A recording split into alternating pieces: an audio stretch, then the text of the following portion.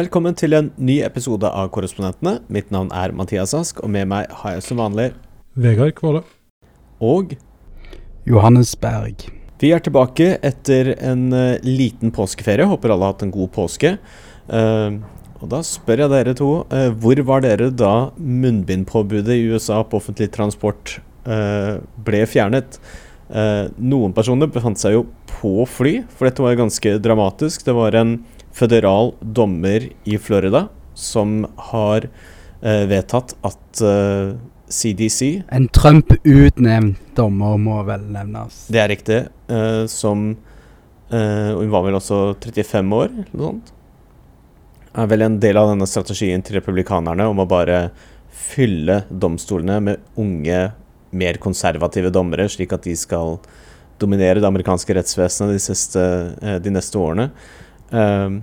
Og hennes avgjørelse var jo da at CDC, det amerikanske smittevernsrådet, ikke hadde hjemmel i loven til å forlenge munnbindpåbudet, og dermed så trenger man ikke lenger ha på seg munnbind når man tar fly i USA. Og det kom veldig kjapt mange videoer med folk på fly som fikk beskjed over høyttaleranlegget av piloten om at nå kan dere bare ta av dere munnbindet.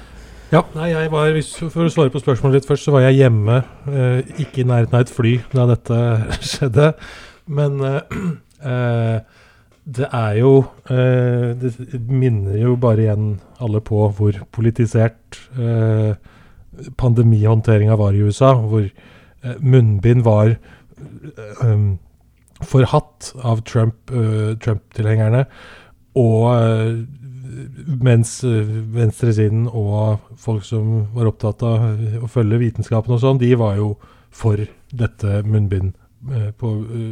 disse munnbindene og bruke det mest mulig. Og så er det da, så har jo selvfølgelig vitenskapen forandret seg litt, og folk har blitt vaksinerte, og man ser jo at virkeligheten er litt annerledes. Så altså vi kan vel, i hvert fall Mathias og jeg som var i New York, husker jo et tidspunkt hvor det var, altså du ville jo ikke engang gått utendørs uten munnbind. For en måte alle gikk jo med munnbind overalt i New York på et tidspunkt. Sånn er det jo ikke lenger, og flyet har jo, på fly så har det jo vært liksom en evig kamp, for det har jo vært, disse stakkars kabinansatte har jo måttet slåss mot folk som ikke vil ha på seg munnbind. Litt uregjerlige passasjerer. Uregjerlige passasjerer, ja. Du så jo hvordan alle flyselskapene umiddelbart etter denne beslutningen fra denne dommeren forkastet disse munnbindpåbudene sine, og nå sier de vel at det er frivillig. Så ja, det er vel bare et nytt signal om at pandemien er forhåpentligvis på hell. Og offentlig transport, og særlig fly, var vel egentlig det eneste stedet hvor svært mange amerikanere merket noen form for koronarestriksjoner akkurat nå. Ja, altså for å svare på spørsmålet ditt, så var jeg i min egen bil, og jeg hadde på meg masken, og har valgt å ikke ta den av. Jeg har den ennå på, sitter helt alene. Du har ikke på deg munnbind nå, da? Det er fake news, det du sier der. Nei, jeg er jo en stat der det ikke har vært munnbind lovlig, mer eller mindre på, i hvert fall i offentlige rom, siden april i 2021, så de har vært veldig... Det har nesten vært forbudt å ha på munnbind i din delstat, har det ikke det? Ja, for det er veldig skambelagt.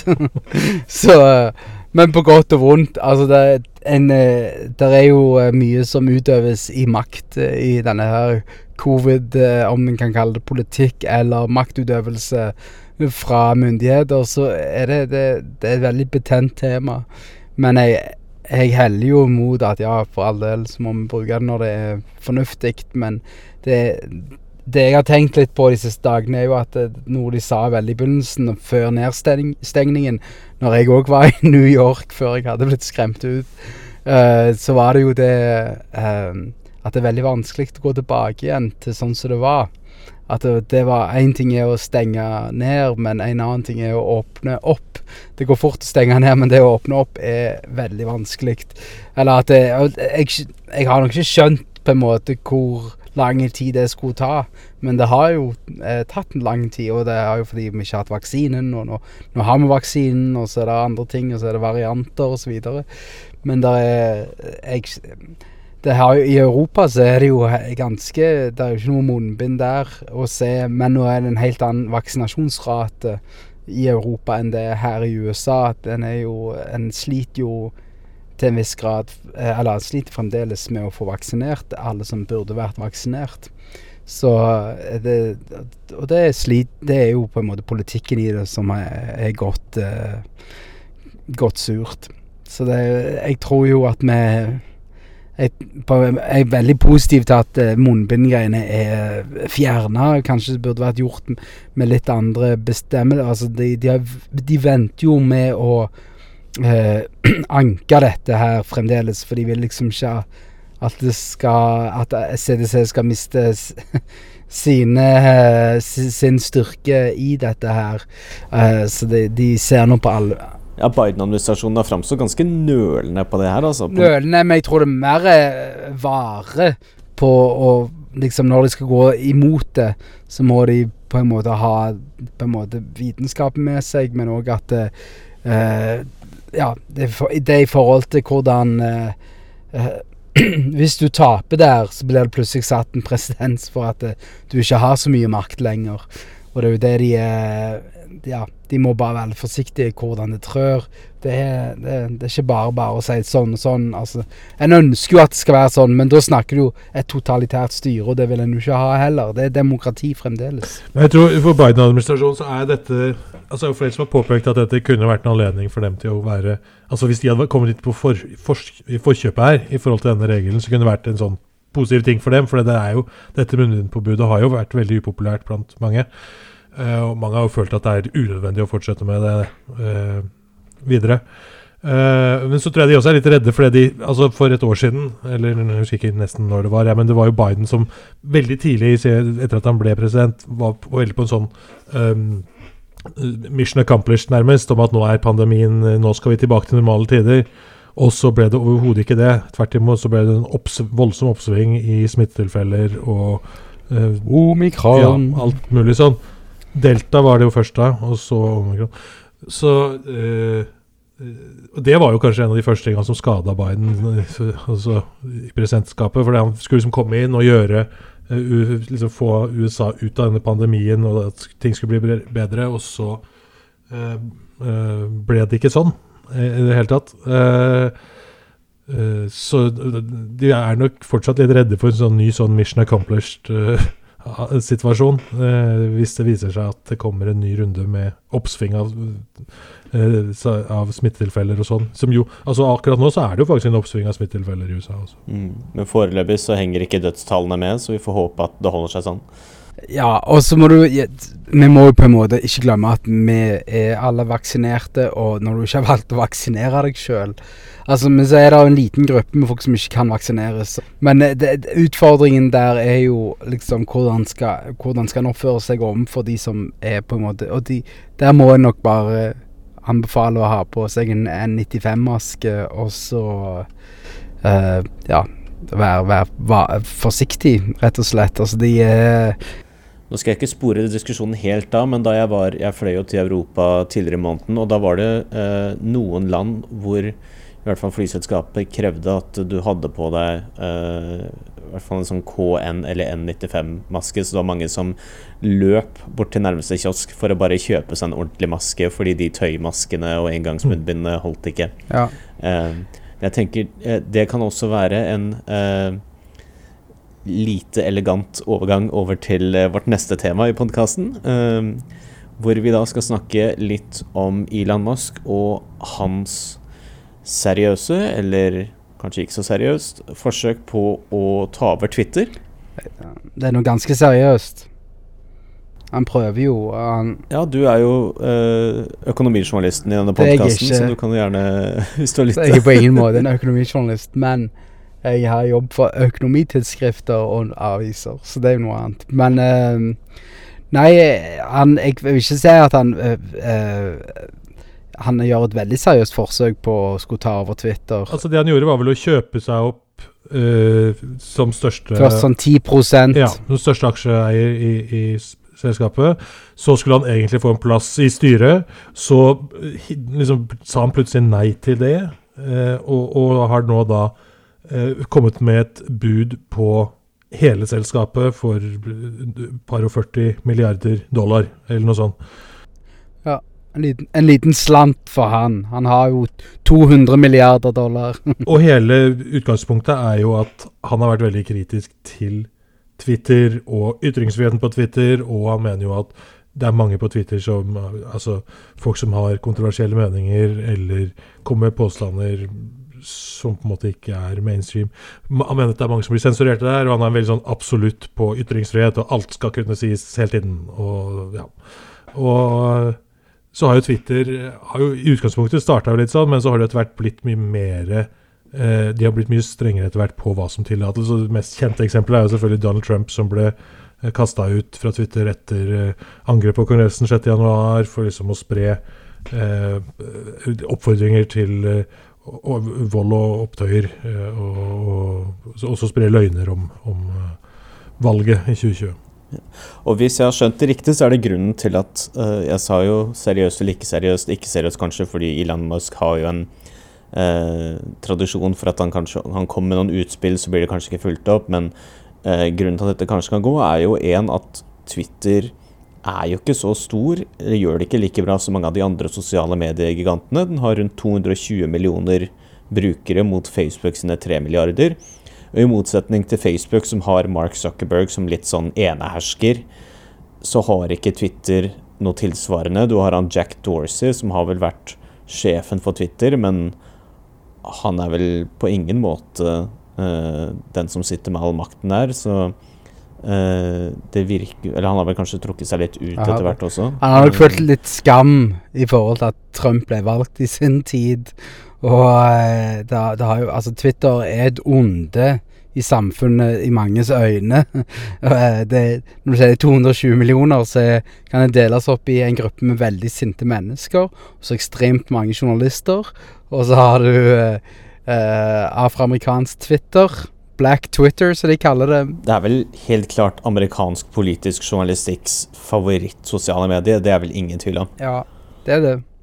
Nei, altså det en plass du kan være sint i, hvor mange tegn du 220 tegn? 208. Det som jo selvfølgelig kan skje, jo at hvis det åpnes for alle typer ytringer om alt mulig, alt blir helt fritt, alt blir helt lov, så det jo ofte, eller så har vi jo sett i hvert fall en del av disse mer høyrevridde sosiale medier som på en måte har forsøkt å skulle ta over rollen til Twitter og sånn. De har jo endt opp med å bli sånn bare ekstreme ytringer, hatefulle ytringer, porno. Det liksom veldig lite sånn mainstream debatt der, tror jeg. Det mye mer bare her liksom et samlingssted for de mer ekstreme stemmene i samfunnet. Og det jo problemet, altså hvis Twitter også velger å gå den veien, så vil de også bli mye mindre interessante for store deler av verden, da, store deler av befolkningen. Så jo også, altså nevne det en bisetning nå, Trumps sosiale medium, Truth Social, som jo en omtrent ren kopi av Twitter i utformingen, når du så hvordan det var. Selv at Trump brukte en gang, liksom første dagen, og det jo bare, de har hatt så enorme problemer med den utrullingen, det har gått helt sånn katastrofalt dårlig. Så mener at Nunes ikke kan det her? Ja, dette her har gått helt katastrofalt dårlig. Det var Nunes, han sa jo opp, eller slutta jo i Kongressen for å liksom starte dette her, eller for Trump. Alt dette her også føyer seg jo inn i hvilken rolle disse sosiale mediene har selvfølgelig i samfunnet. Skal de bare være en plattform hvor alt lov og alt går, eller skal de, som de jo egentlig har startet som disse tech-mogulene helst sannsynligvis vil at det skal være, for da ja, men eller har de en form for redaktøransvar for ting som kommer ut der? Har de et ansvar for ikke å spre feilinformasjon? For eksempel under pandemien så var det et stort spørsmål om spre konspirasjonsteorier ja, hva slags ansvar har de for ytringer som kommer der? Det ansvaret til den som kommer med ytringen? Det ansvaret til den som eier plattformen? Det jo flere sånne ting som juridisk sett i hvert fall ganske uavklart da. Ja, nei, men de har jo et ansvar, alle har jo et samfunnsansvar. Det jo en sånn libertarianer kan vi si jeg tror at jeg tror i hvert fall at Elon Musk har jo sannsynligvis litt den libertarianske filosofien der, tror jeg, når han går inn i helt klart, men dette er jo noe som står veldig sterkt i Silicon Valley. Altså, move fast and break things, var ikke det han sa, Mark Zuckerberg. Jeg ser nå en serie som omhandler Theranos-skandalen som var og den du ser litt, altså den på en måte visualiserer kan vi si, kulturen for nyskapning som USA er helt unike på, helt fantastiske på, men så det også, der jo feil her, og noen av disse feilene jo at de har litt for mye beskyttelse av en lov som heter Section 230, der de ikke kan klandre, eller kan ikke ansvarliggjøres for ting som brukere av de digitale tjenester gjør på internett, eller hva det Så og problemet her jo at en bare veldig frie til å ikke måtte ta ansvar når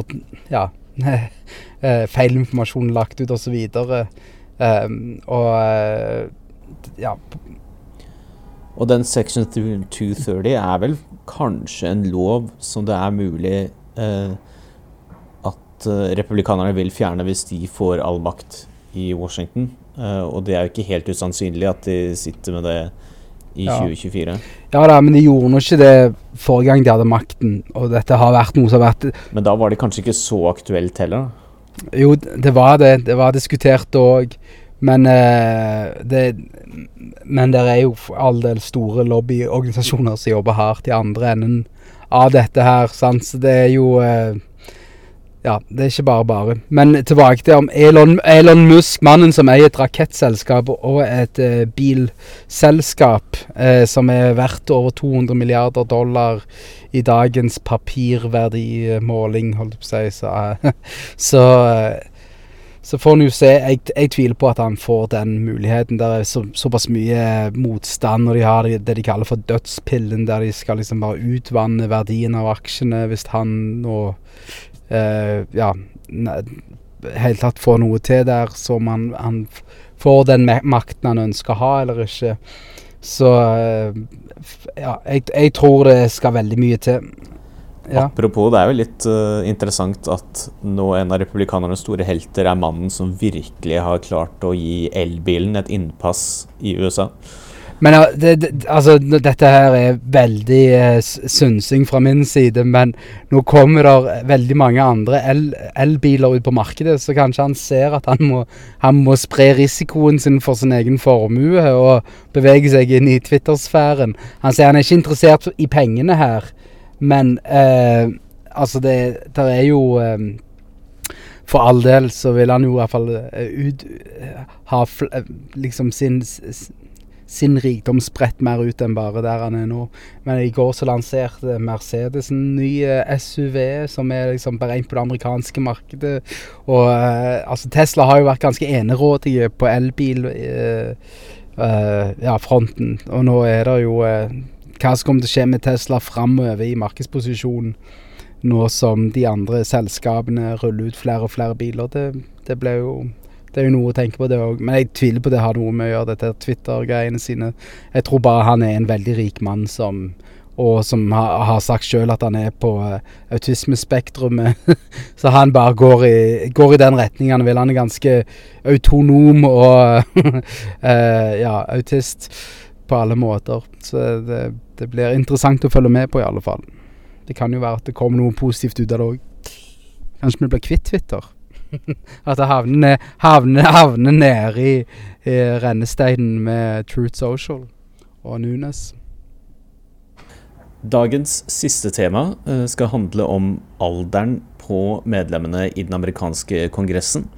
Vi valgte dette temaet fordi vi tar utgangspunkt i en artikkel som sto på trykk i San Francisco Chronicle, altså den største avisen i Nord-California, om senatets eldste senator, Dianne Feinstein, som det må sies jo en legende. Hun fikk faktisk ble som politisk stjerne da hun var lokalpolitiker i San Francisco, for hun var en av de første som fant Harvey Milk etter at han ble drept, og har vært senator siden 1993, og er nå 88 år, og i artikkelen så er det veldig mange som står frem anonymt. Det er ikke alle som har lyst til å ha navnet sitt på trykk med disse påstandene, men de sier at hun nå ikke er i stand til å utføre jobben sin, at hun glemmer veldig mye, at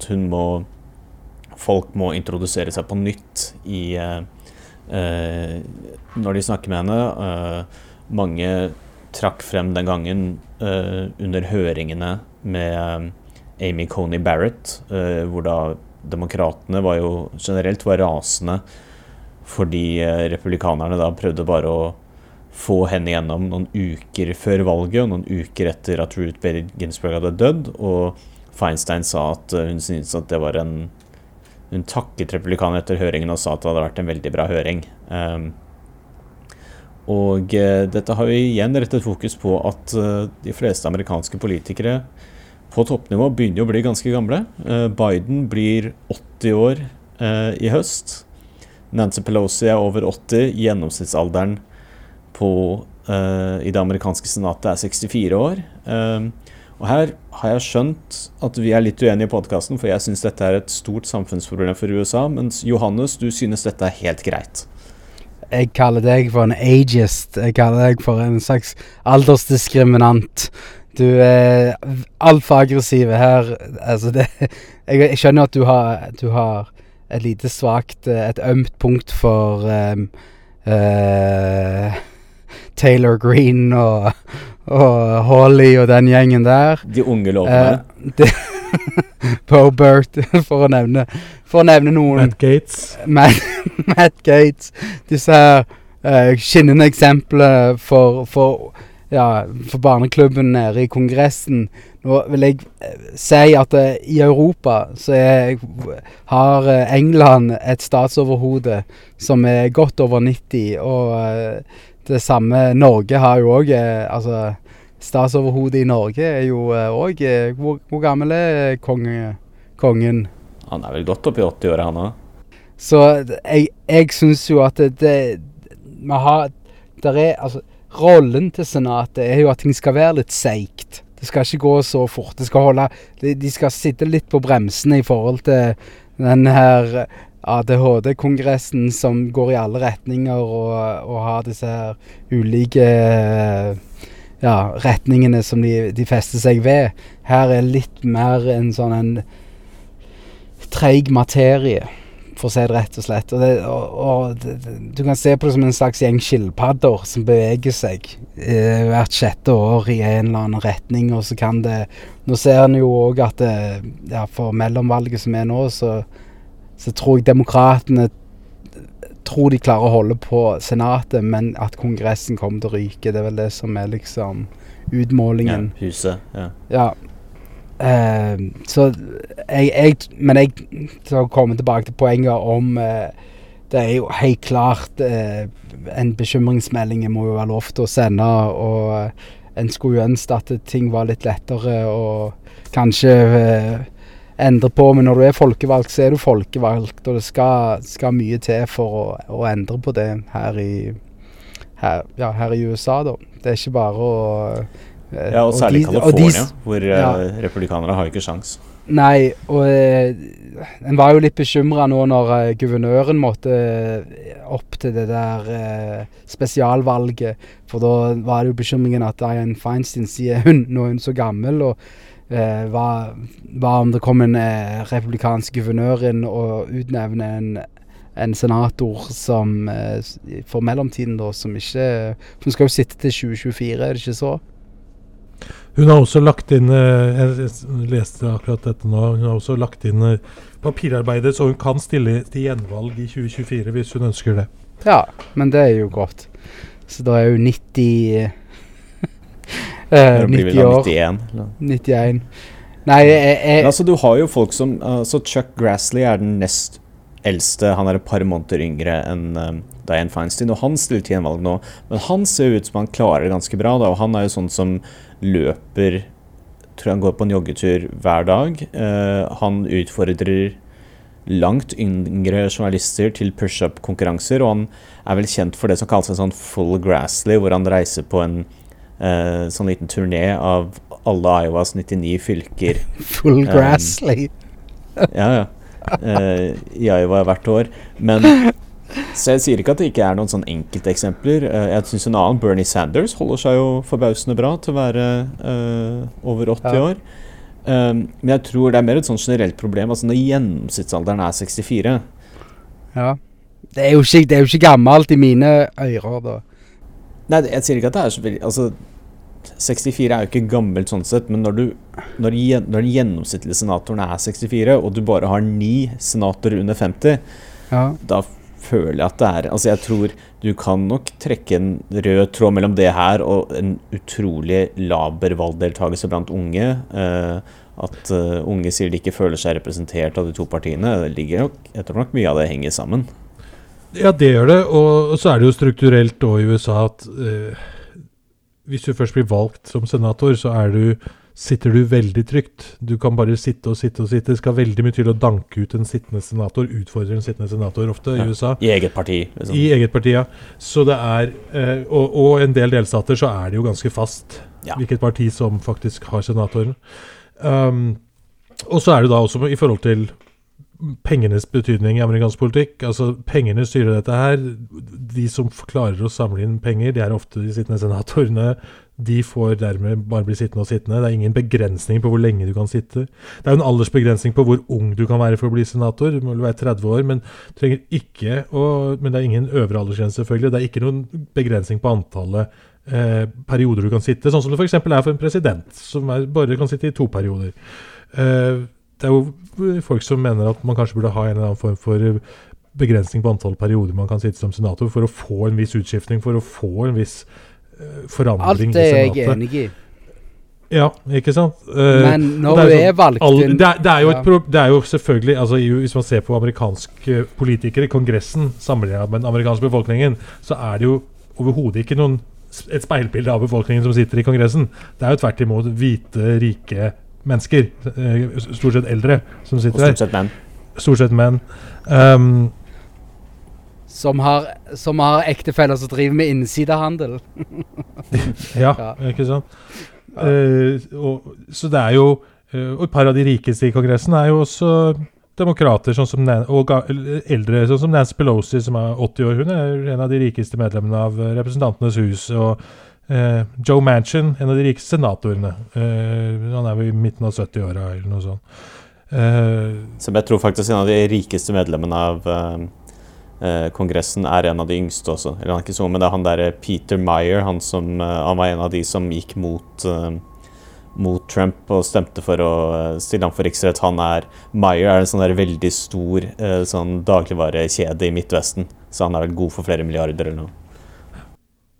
Ja, men det jo Så han liksom Midtvestens Cats Matidis, eller det du sier? Ja, Cats Matidis. Jeg tror han rikere enn han til og med. Men det jo selvfølgelig altså, det åpenbart at i USA, som et så gigantisk land med så mange mennesker og sånn, så det jo en mye større avstand mellom vanlige folk og folkevalgte enn det for eksempel vil være i Norge med Stortinget eller noe sånt, men det jo allikevel et strukturelt problem at USAs folkevalgte altså i så liten grad representativ i forhold til folket de representerer da. Så det vel også noe med litt sånn mangel på selvjustis i partiene, at det ingen som har tenkt at se på ledergruppa i Huset for Demokratene, de 3 øverste med Nancy Pelosi i spissen alle over 80 år, og det ingen i løpet av de siste 4-5 årene som har tenkt, eller som klarer. Det sikkert mange i partigruppa som gjerne skulle hatt gjort et forsøk på å lede partiet, men de står så støtt at det ikke mulig å gi dem et hint en gang om at kanskje dere burde overlate denne plassen til noen yngre nå. Ja. Nei, og det jo noe med å på en måte kjenne sin besøkelsestid og se at nå det kanskje på tide å slippe til nye krefter også. Og så vet jeg ikke, jeg tror også at i forhold til for eksempel vi har hatt i Norge da, disse diskusjonene om sånn frynsegoder og pendlerboliger og sånn, og amerikanske politikere har jo nok enda mye mykere hverdag til viss grad enn det norske stortingspolitikere har når det gjelder goder og sånne ting. Ja, men altså når du husker når Trump var når han var i Hvite hus, så en satte jo pris på Nancy Pelosi, som var en ringrev. Så det jo noe også der å ha disse her kjente, det man kjenner, og det en vet altså hva retning det går i. Altså dette jo på en måte en materie som beveger seg i en retning generelt, så hvor stor forskjell det har, sånn for det totale bildet av hvor demokratene står, ikke så på en måte kritisk egentlig. Fordi de går liksom de går i takt. Altså det du sier i forhold til etter Amy Coney Barrett, så var det var en litt merkelige kommentarer å gi etter den høringen med tanke på hvordan ting ble gjort og presset gjennom utnevnelsene ut dommer. Men utover det så det jo en jo ganske forutsigbar, rett og slett. Og det jo det nok det som holder det, at det går den veien det går. Utfordringen med det jo at det ganske langt å fly til og fra California, så hvis hun plutselig skulle bli for gammel eller for syk til å fly, så jo det et stort problem. Du har jo hatt noen avstemninger i senatet de siste årene, hvor selv når det så jevnt som det nå, da, at det har stått på sånn, den personen frisk nok til å reise til Washington og stemme.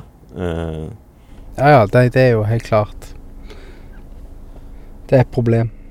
Ser ikke ut som at vi klarte å løse det problemet for det amerikanske samfunnet i denne podcasten i hvert fall. Men vi fortsetter, og så vi håper at kanskje amerikanerne klarer å løse det selv. Men jeg synes du bør myke deg litt opp i forhold til den eldre garden.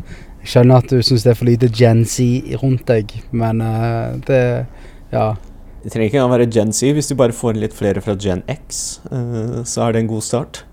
Jeg tenker kanskje en mellomting. Jeg trenger ikke bare å være 20-åringer, og så trenger jeg ikke bare å være 90-åringer. Kanskje en liten spredning optimalt. Jeg tenker vi kan sette strek for podcasten der denne gang.